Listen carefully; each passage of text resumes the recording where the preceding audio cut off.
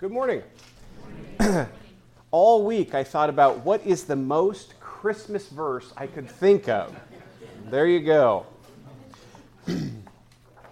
All right, Romans chapter 1. If you have your Bibles with you, go ahead and turn to Romans chapter 1.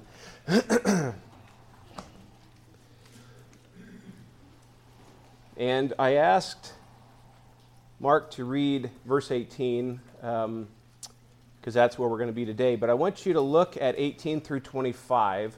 I'm going to be doing this as a piece together, but within a few different messages. So, verse 18 of Romans chapter 1. For the wrath of God is revealed from heaven against all ungodliness and unrighteousness of men, who suppress the truth in unrighteousness, because that which is known about God is evident within them. For God made it evident to them. For since the creation of the world, his invisible attributes, both his eternal power and divine nature, have been clearly seen, being understood through what has been made, so that they are without excuse. For even though they knew God, they did not glorify him as God or give thanks, but they became futile in their thoughts, and their foolish heart was darkened. Professing to be wise, they became fools and exchanged the glory of the incorruptible God for an image and the likeness of corruptible man, and of birds, and four-footed animals, and crawling creatures. Therefore God gave them over in the lusts of their hearts to impurity, so that their bodies would be dishonored among them. For they exchanged the truth of God for a lie, and worshipped and served the creature rather than the Creator, who is blessed forever. Amen. Let's go to the Lord together.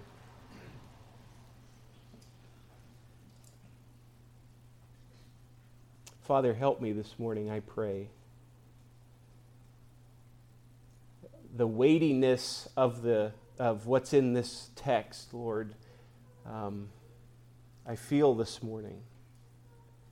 I'm intimidated by it, Lord.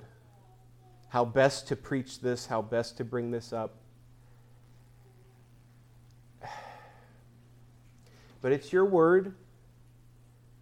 We are your people, purchased by your Son, filled with your Spirit. So, Lord, let us avail ourselves to the unvarnished truth of your word.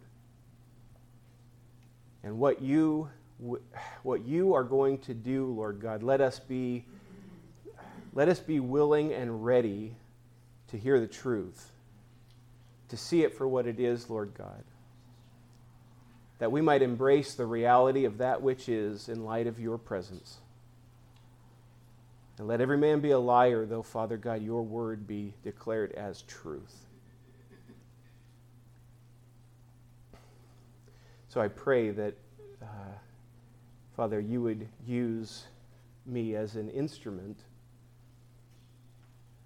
to help your people. And my desire, Father, is I want you to get glory. It's already yours. It's nothing we're giving to you. We just want to recognize the magnificence of your glory. So, Father, widen our scope this morning.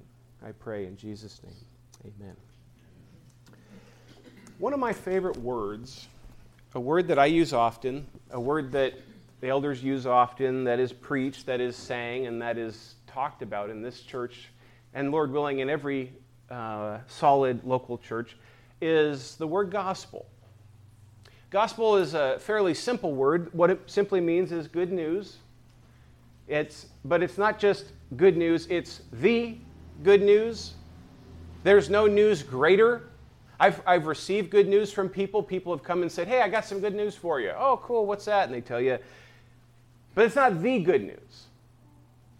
There's all kinds of things that we hear that's good news, but not the good news. The good news in the truth of this gospel is the glorious salvation that is ours through the Lord Jesus Christ. Christ's death, burial, and resurrection as the one who paid the penalty, as the one who atoned for sin. But here's the interesting piece.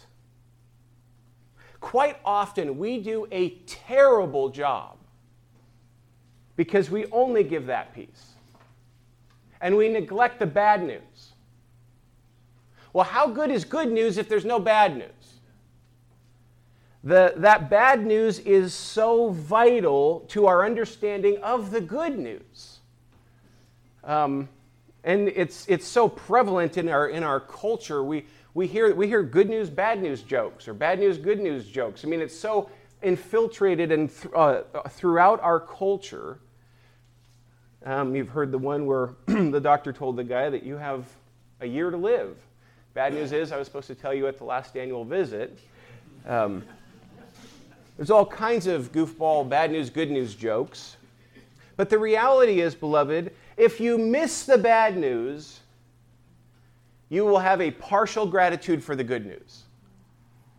You won't truly be gripped by the good news until you have tasted the bad news. Now, here's the part that's interesting to me. We mature and grow in our understanding of the bad news after we've come to receive the good news. I did not know how bad I was off. I did not know where I would be for all eternity apart from Christ, half as much as I do now.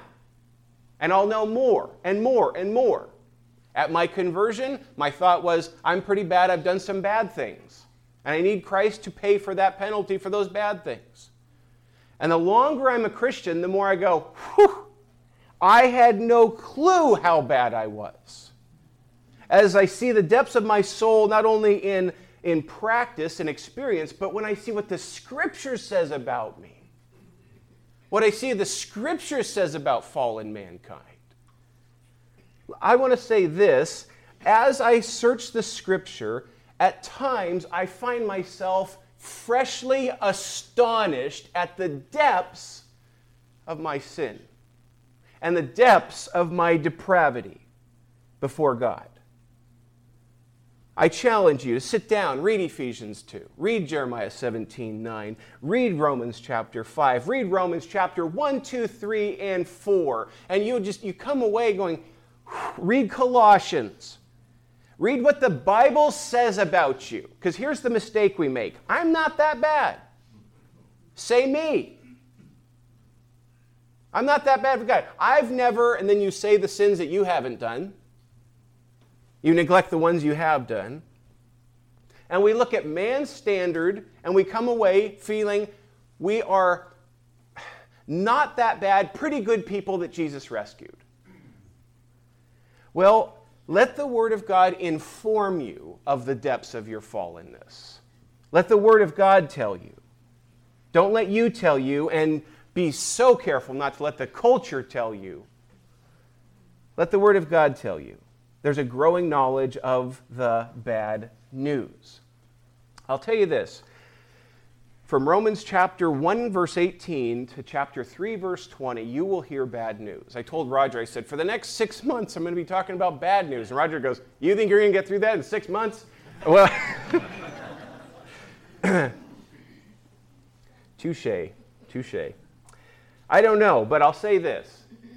The Apostle Paul, under the inspiration of the Spirit of God, makes no bones about our fallenness. And the ink spent to make this crystal clear is vital to the rest of the book. This book, you could say, to some extent, is a book of bad news, good news, and then life lived out by those who have been saved through that good news. But, beloved, we've got to face the bad news. It's vital. A black backdrop makes the colors look so gorgeous. And so first I want to bring to your attention a neglected attribute of God, one that we don't talk about, one that is almost just removed in so many Christian circles. And that's the wrath of God.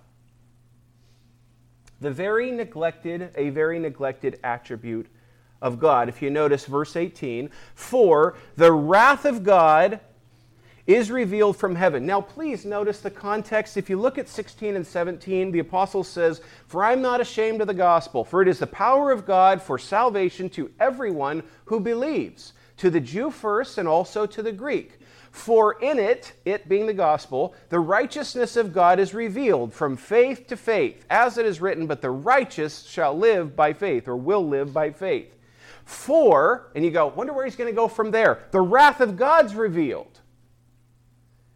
Now, I wonder, as this was being read by the church in Rome, who is known for their faith throughout the world, as they read this glorious statement in 16 and 17, if it felt a little bit of a gut punch when 18 came down. "For the wrath of God is revealed." What's wrath? Well, let me say this, beloved, as I move further in this sermon, I hope you have a category in your theology for the wrath of God. If you don't, you have so much Scripture that is not a part of your theology, not a part of your understanding of God. The wrath of God is not an out-of-control, seeing red, angry, irritated type of fury. Rather, it is a calm, settled indignation that's building up. A calm, settled indignation that's building up. Perfect anger, perfect rage, perfect fury. Now, I don't know what that is, experientially. I've never experienced perfect rage, perfect anger, perfect fury. My sin gets in the way all the time. Typically, my anger is anger that comes out of my sinful heart. It's a fleshly anger.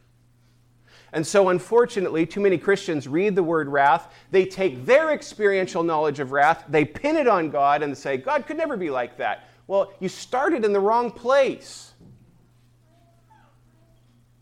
It's not about Him acting like you, it's Him acting like Him. We are a poor, horrific representative of pure, true wrath. God's attributes are in absolute perfect harmony with one another. Mine are not. I get out of balance constantly. I've said over the years, I'm so glad that the world does not shift according to my mood. Because we're in deep weeds. Now, up here it does feel like that sometimes, but the truth is the truth, and the world does not shift because I am a little bit cranky.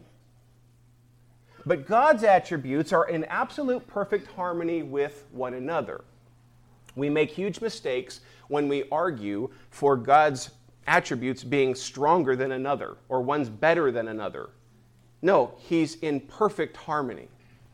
His attributes are in absolute perfect harmony. Unfortunately, the wrath of God is an attribute sorely ignored in Christian teaching today. This is ironic considering the tremendous biblical material. Now, if in your mind right now you have the thought, I don't know if there's that much that speaks about the wrath of God, I encourage you, look up wrath, look up anger, find in your concordance how much speaks about God.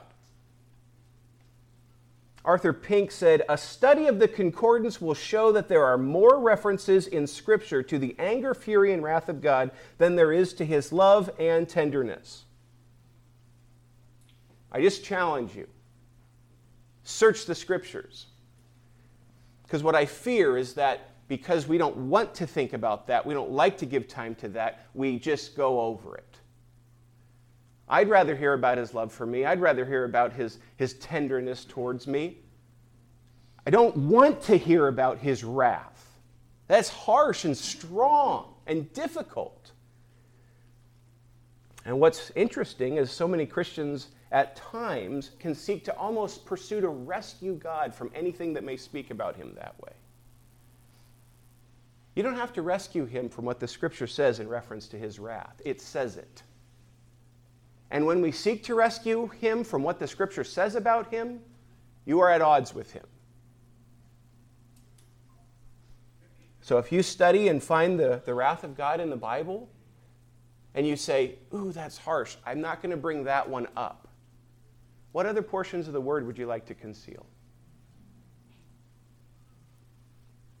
Let me take you to a few passages. We'll do a a sword drill here. John 3:36. This happens to be, it's kind of interesting. This is the very first text of Scripture I ever preached. This was my very first sermon text. John chapter 3, verse 36. I didn't need the theme music this morning, Mark. Perfect timing. Yep. Setting the tone for a wrath text, brother. Okay. He charges me extra for that kind of stuff. John 3:36. He who believes in the Son has eternal life, but he who does not obey the Son will not see life, but the wrath of God abides on him. Romans 9:22. I'm just moving through these kind of quick, you guys, so if you want to jot them down, that's cool. If you want to turn, that's cool, but I'm going to read them for you also. Romans 9:22. And what if God, wanting to demonstrate his wrath to make his power known, endured with much patience vessels of wrath, having been prepared for destruction? Ephesians 5:6. And I in no way believe that these are lucky dipping type of passages. The context profoundly supports the wrath of God. Chapter 5, verse 6. Let no one deceive you with empty words, for because of these things the wrath of God comes upon the sons of disobedience. What kind of things? Well, if you just look at verse 4, nor filthiness or foolish talk or coarse jesting, which are not fitting, but rather giving of thanks. For this you know with certainty, that no one sexually immoral or impure or greedy, who is an idolater, has an inheritance in the kingdom of Christ and God. Let no one deceive you with empty words, for because of these things the wrath of God comes upon the sons of disobedience. You hear that? Let nobody deceive you as if there was not recompense, as if there was not judgment. Don't let anybody trick you as if that's not going to happen. Colossians 3:6. Colossians chapter 3, verse 6. And I'll read 5 and 6. Therefore, consider the members of your earthly body as dead to sexual immorality, impurity, passion, evil desire, and greed, which is idolatry. On account of these things, the wrath of God is coming upon the sons of disobedience. 1 Thessalonians 1:10.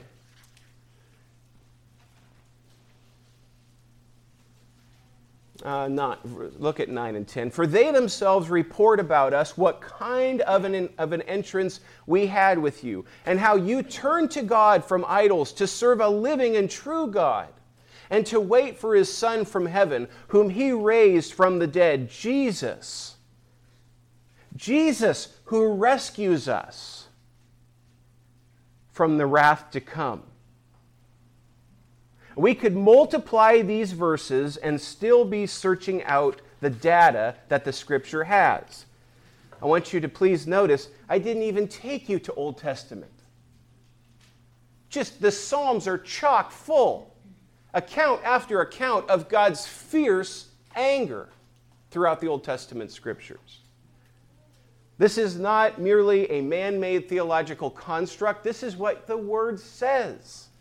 God's wrath is, and here's a vital point, absolutely fair and just and firmly established in truth. God's wrath is absolutely fair, just, and firmly established in truth. Any argument that's ever made against God being unfair is your problem or mine. That's the world's problem when they say God's not being fair. He's only fair. He's only just. And it's firmly established in the truth.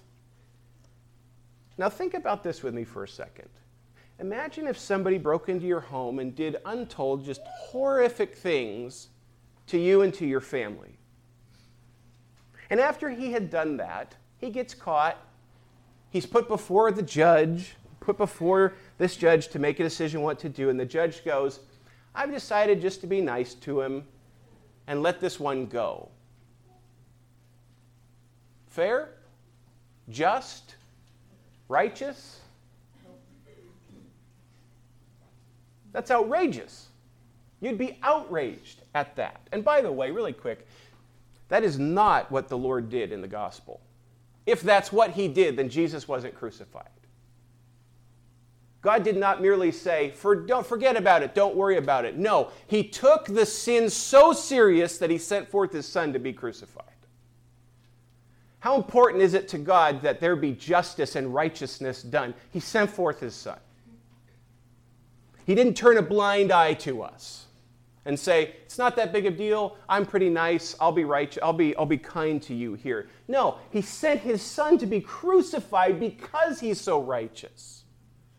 The absolute perfect righteousness and justice of God and the absolute perfect mercy simultaneously on that cross.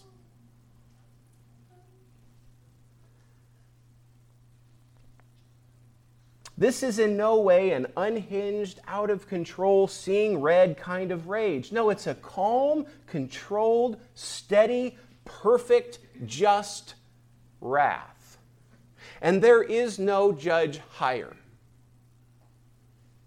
God is not carrying out the demands of any people. He is the one. The buck stops with him.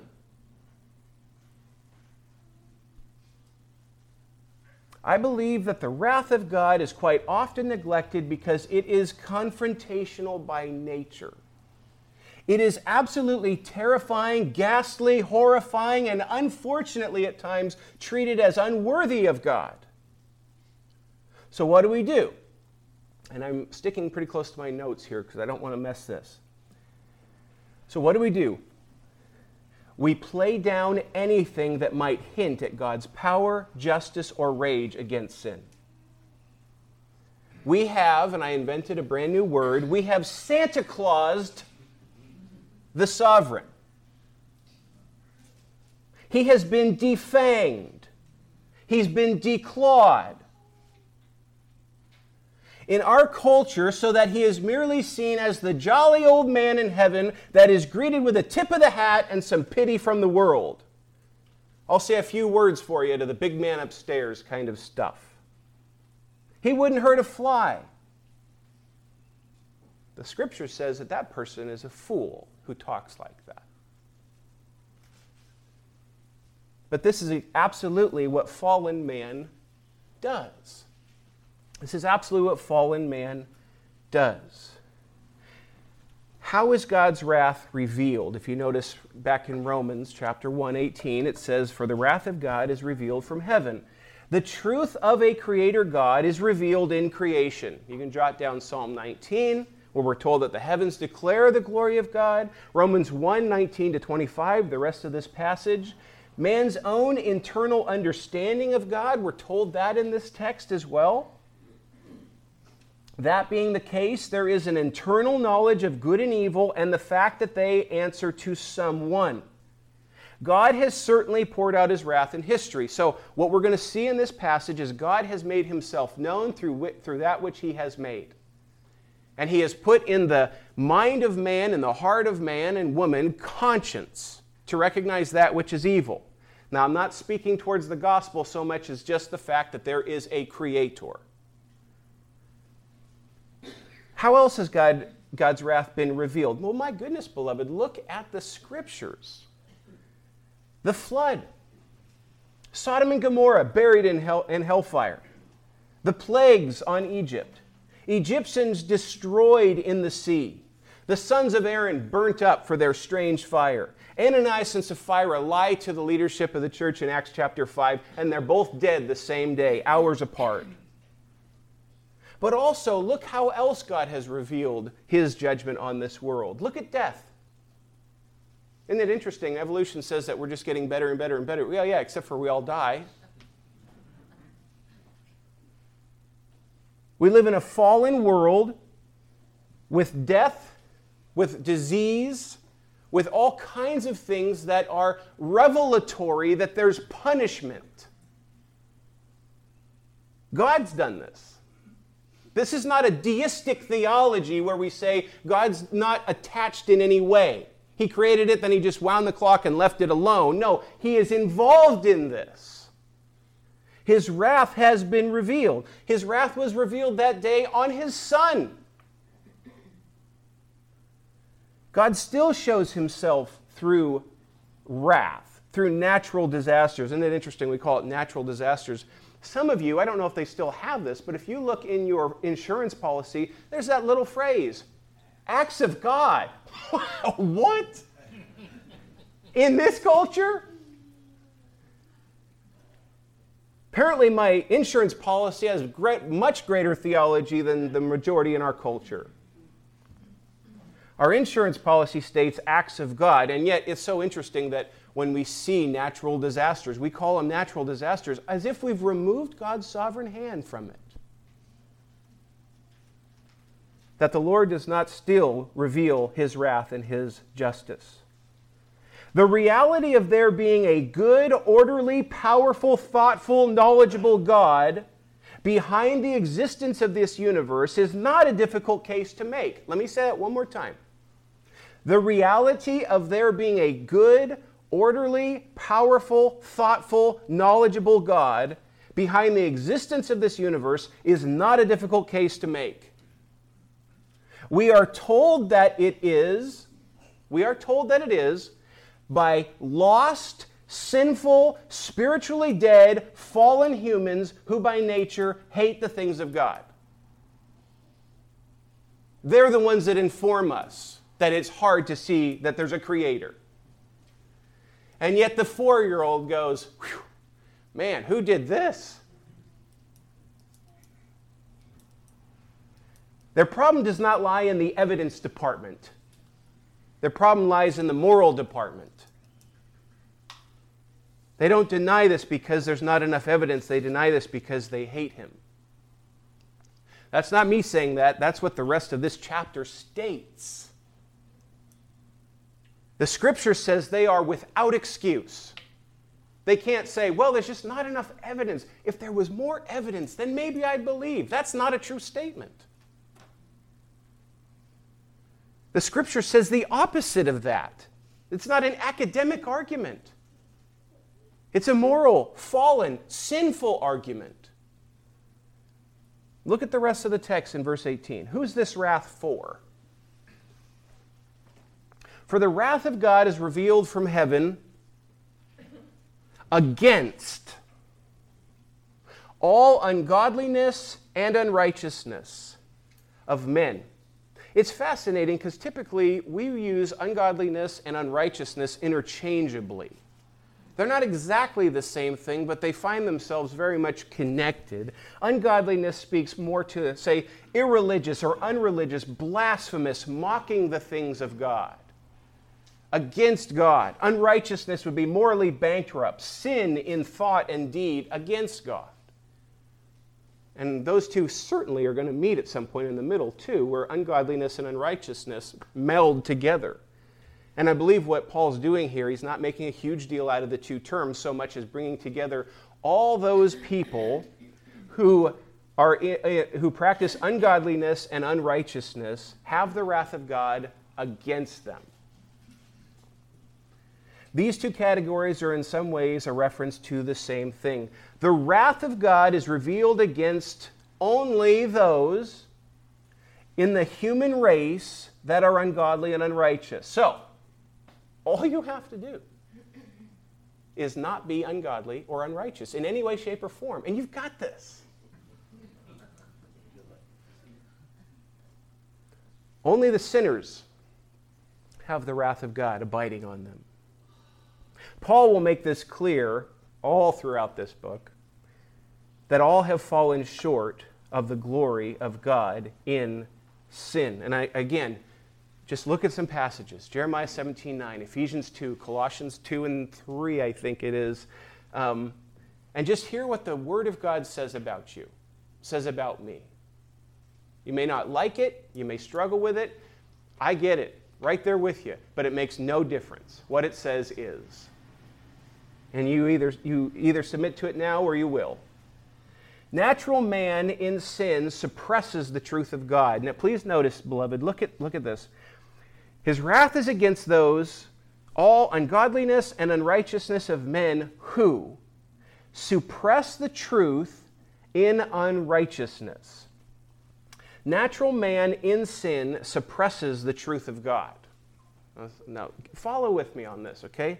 This is one of those passages. All of us probably have a couple of these. Certain passages that kind of grab your mind at some point in your life and it just never lets go. Years ago at Bible school, we were going through the book of Romans and a professor was teaching, and this was the verse he put his finger on, and I was done. I don't remember anything else he said for the rest of the class at all. I'm sure it was wonderful. But I was enthralled with this phrase, those who suppress the truth in unrighteousness. You take a spring out of something or purchase a spring. You just put it between your fingers and hold that spring down, okay? Or take a beach ball, inflate it completely, and then go down to the water and hold it under the water. That's the idea being spoken about here, is that the pressure is building, it's pushing. You have to aggressively, with strength, suppress it down. It's not easy. You have to work to make this go away. Which is why the scripture says, the fool says in his heart, there is no God.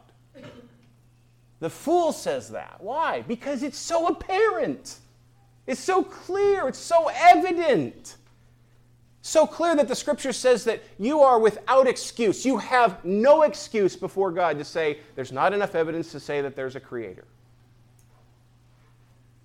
Anyone who says that, the scripture calls the fool.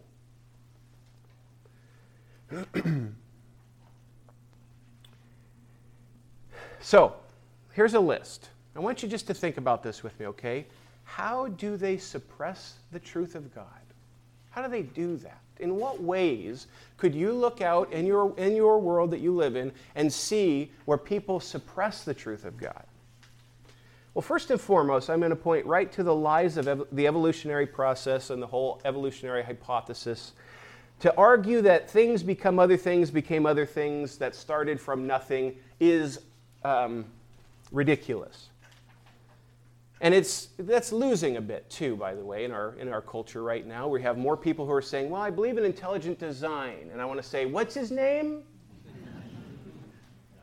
But they're moving, right? They're moving closer because they're looking at this going, man, this is such a stupid argument. It doesn't work. Nothing explodes and becomes everything. Not only that, it gets better and better, but it keeps dying. What? Ridiculous. That's one way they seek to hide that. Just, no, nobody look back there. Nobody look back there. Also, they muddy the waters with a multitude of man-made religions. This is why we hear the people in the world speak to, oh, they found religion. I'm glad you found one that worked for you. I'm glad you're becoming a better person because you found the religion that's good for you. Basically, this smorgasbord of a pile of man-made stuff, you found one, it's a little bit helpful, kudos. That just muddies the whole thing. It makes God non-existent because man in this universe just came up with a bunch of religions. You have the Christian one, they have the Buddhist one, fill in the blank. It's muddied up. But you suppress reality of God the more and more you have that. Next, you have brilliant people pretending that this is an academic issue, not a moral one before God. I find it fascinating. Scripture just does not speak to those who would so gladly and happily be saved, but they just can't because they're not satisfied academically. The Bible doesn't know anything about that.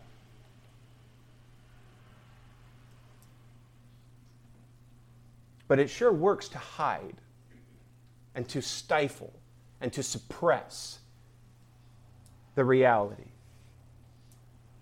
Here's one. We hide death from our culture. We hide death from our culture. Why? Because death shows us immortality or mortality. The reality that you're going to die. Is there anything after death? No. Here's a beauty cream. This cream will make you look good for the rest of your life. I'm 107. Just put it on your face and relax. We deny, we lie, we trick ourselves. I'll never die. Yeah, you will. Where years and years ago, homes would have particular rooms where family members would pass. Family would come around them. Family would be right there. And they'd see the soul and body part. That was a part of our culture. It's gone. Now it's just in some sterile room, and you can come if you want. And it's just so hidden. So hidden. Hide that. Don't let anybody know they're going to die.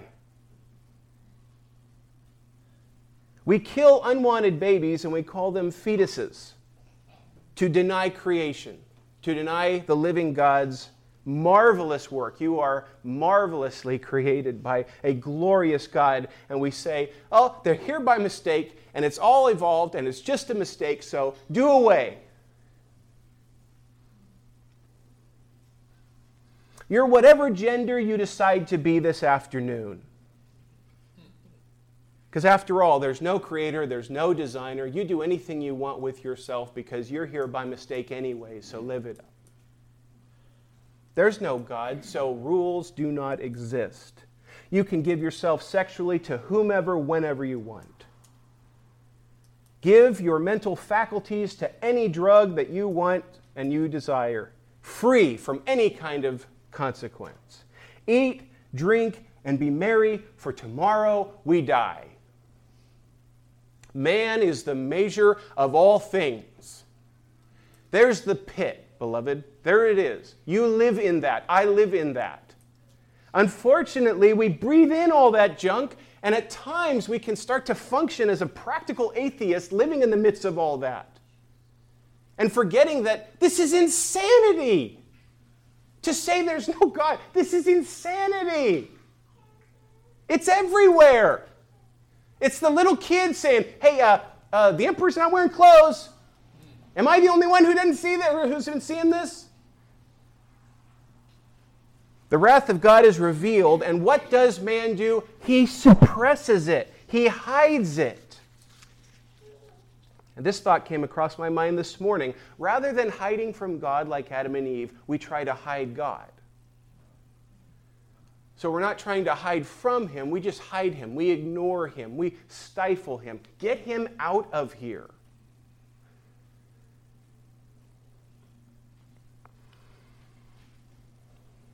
Well, has enough truth been revealed so that we can say that sinful man is suppressing it?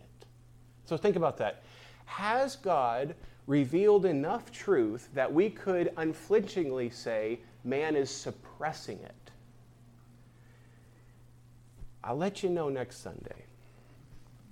Because this whole passage speaks to that very reality and how man denies reality. Beloved, there's a reason the Scripture says the fool says in his heart there is no God. That's what a fool says. Let me give you a couple points of application and go to prayer. Think about the world's misconceptions of hell and judgment in reference to this wrath of God that's been revealed. I'm basically good and have nothing to fear even if there is a God. I'll be drinking a beer in hell with my friends instead of eternal church. Satan is in hell tormenting and ruling his domain forever. And I'd rather be under his domain than under the domain of that God. These aren't made up. This happens. This is said. You've heard this. Maybe some of you before your conversion said this kind of stuff. Where you mock him, you slander him, and in your arrogant, pompous attitude, you just live for self as if there is no God. And the world is happy to accommodate you in that. But here's the second piece to that. The church's failure to declare all of the gospel. The church's failure to declare all of the gospel. Sharing the good news of all that is ours in Christ, apart from warning of the wrath to come upon all outside of Christ. Now, follow with me on this last couple thoughts, okay? This removes the absolute necessity of Christ's atonement and makes it an option to make life better.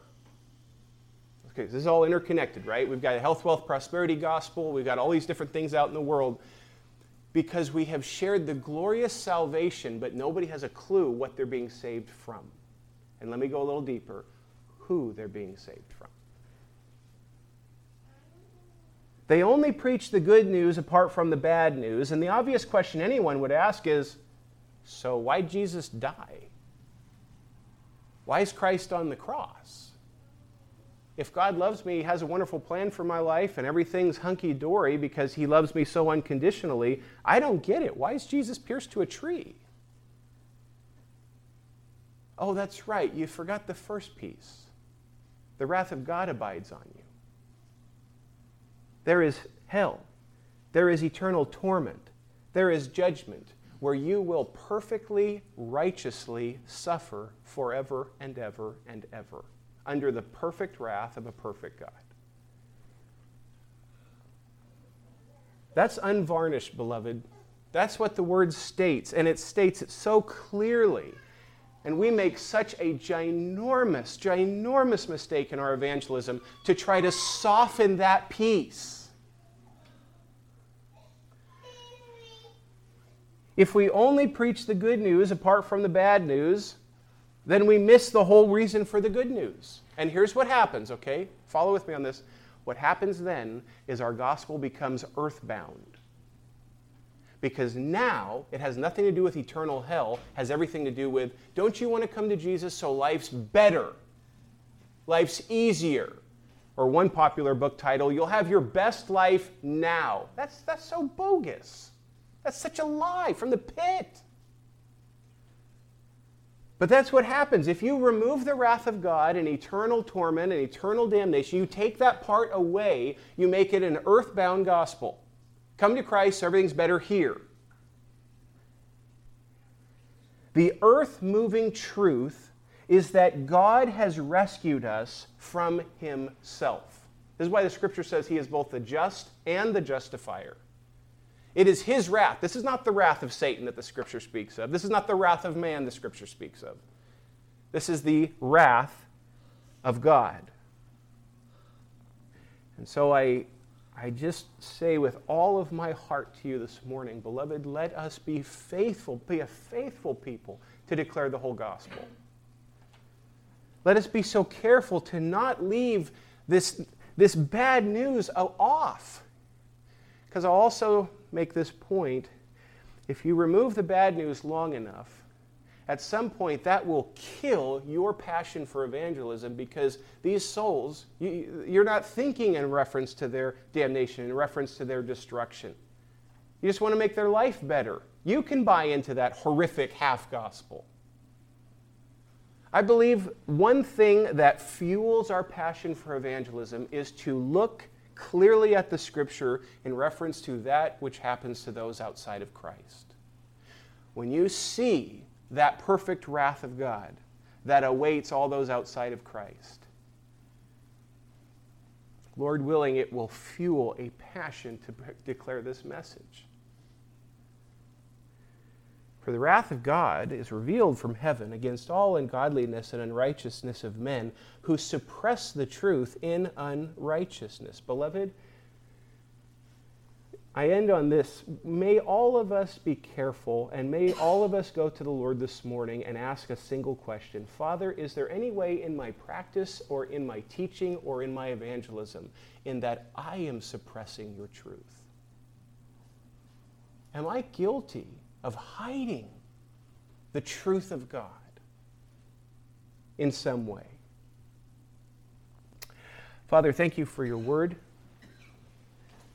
I very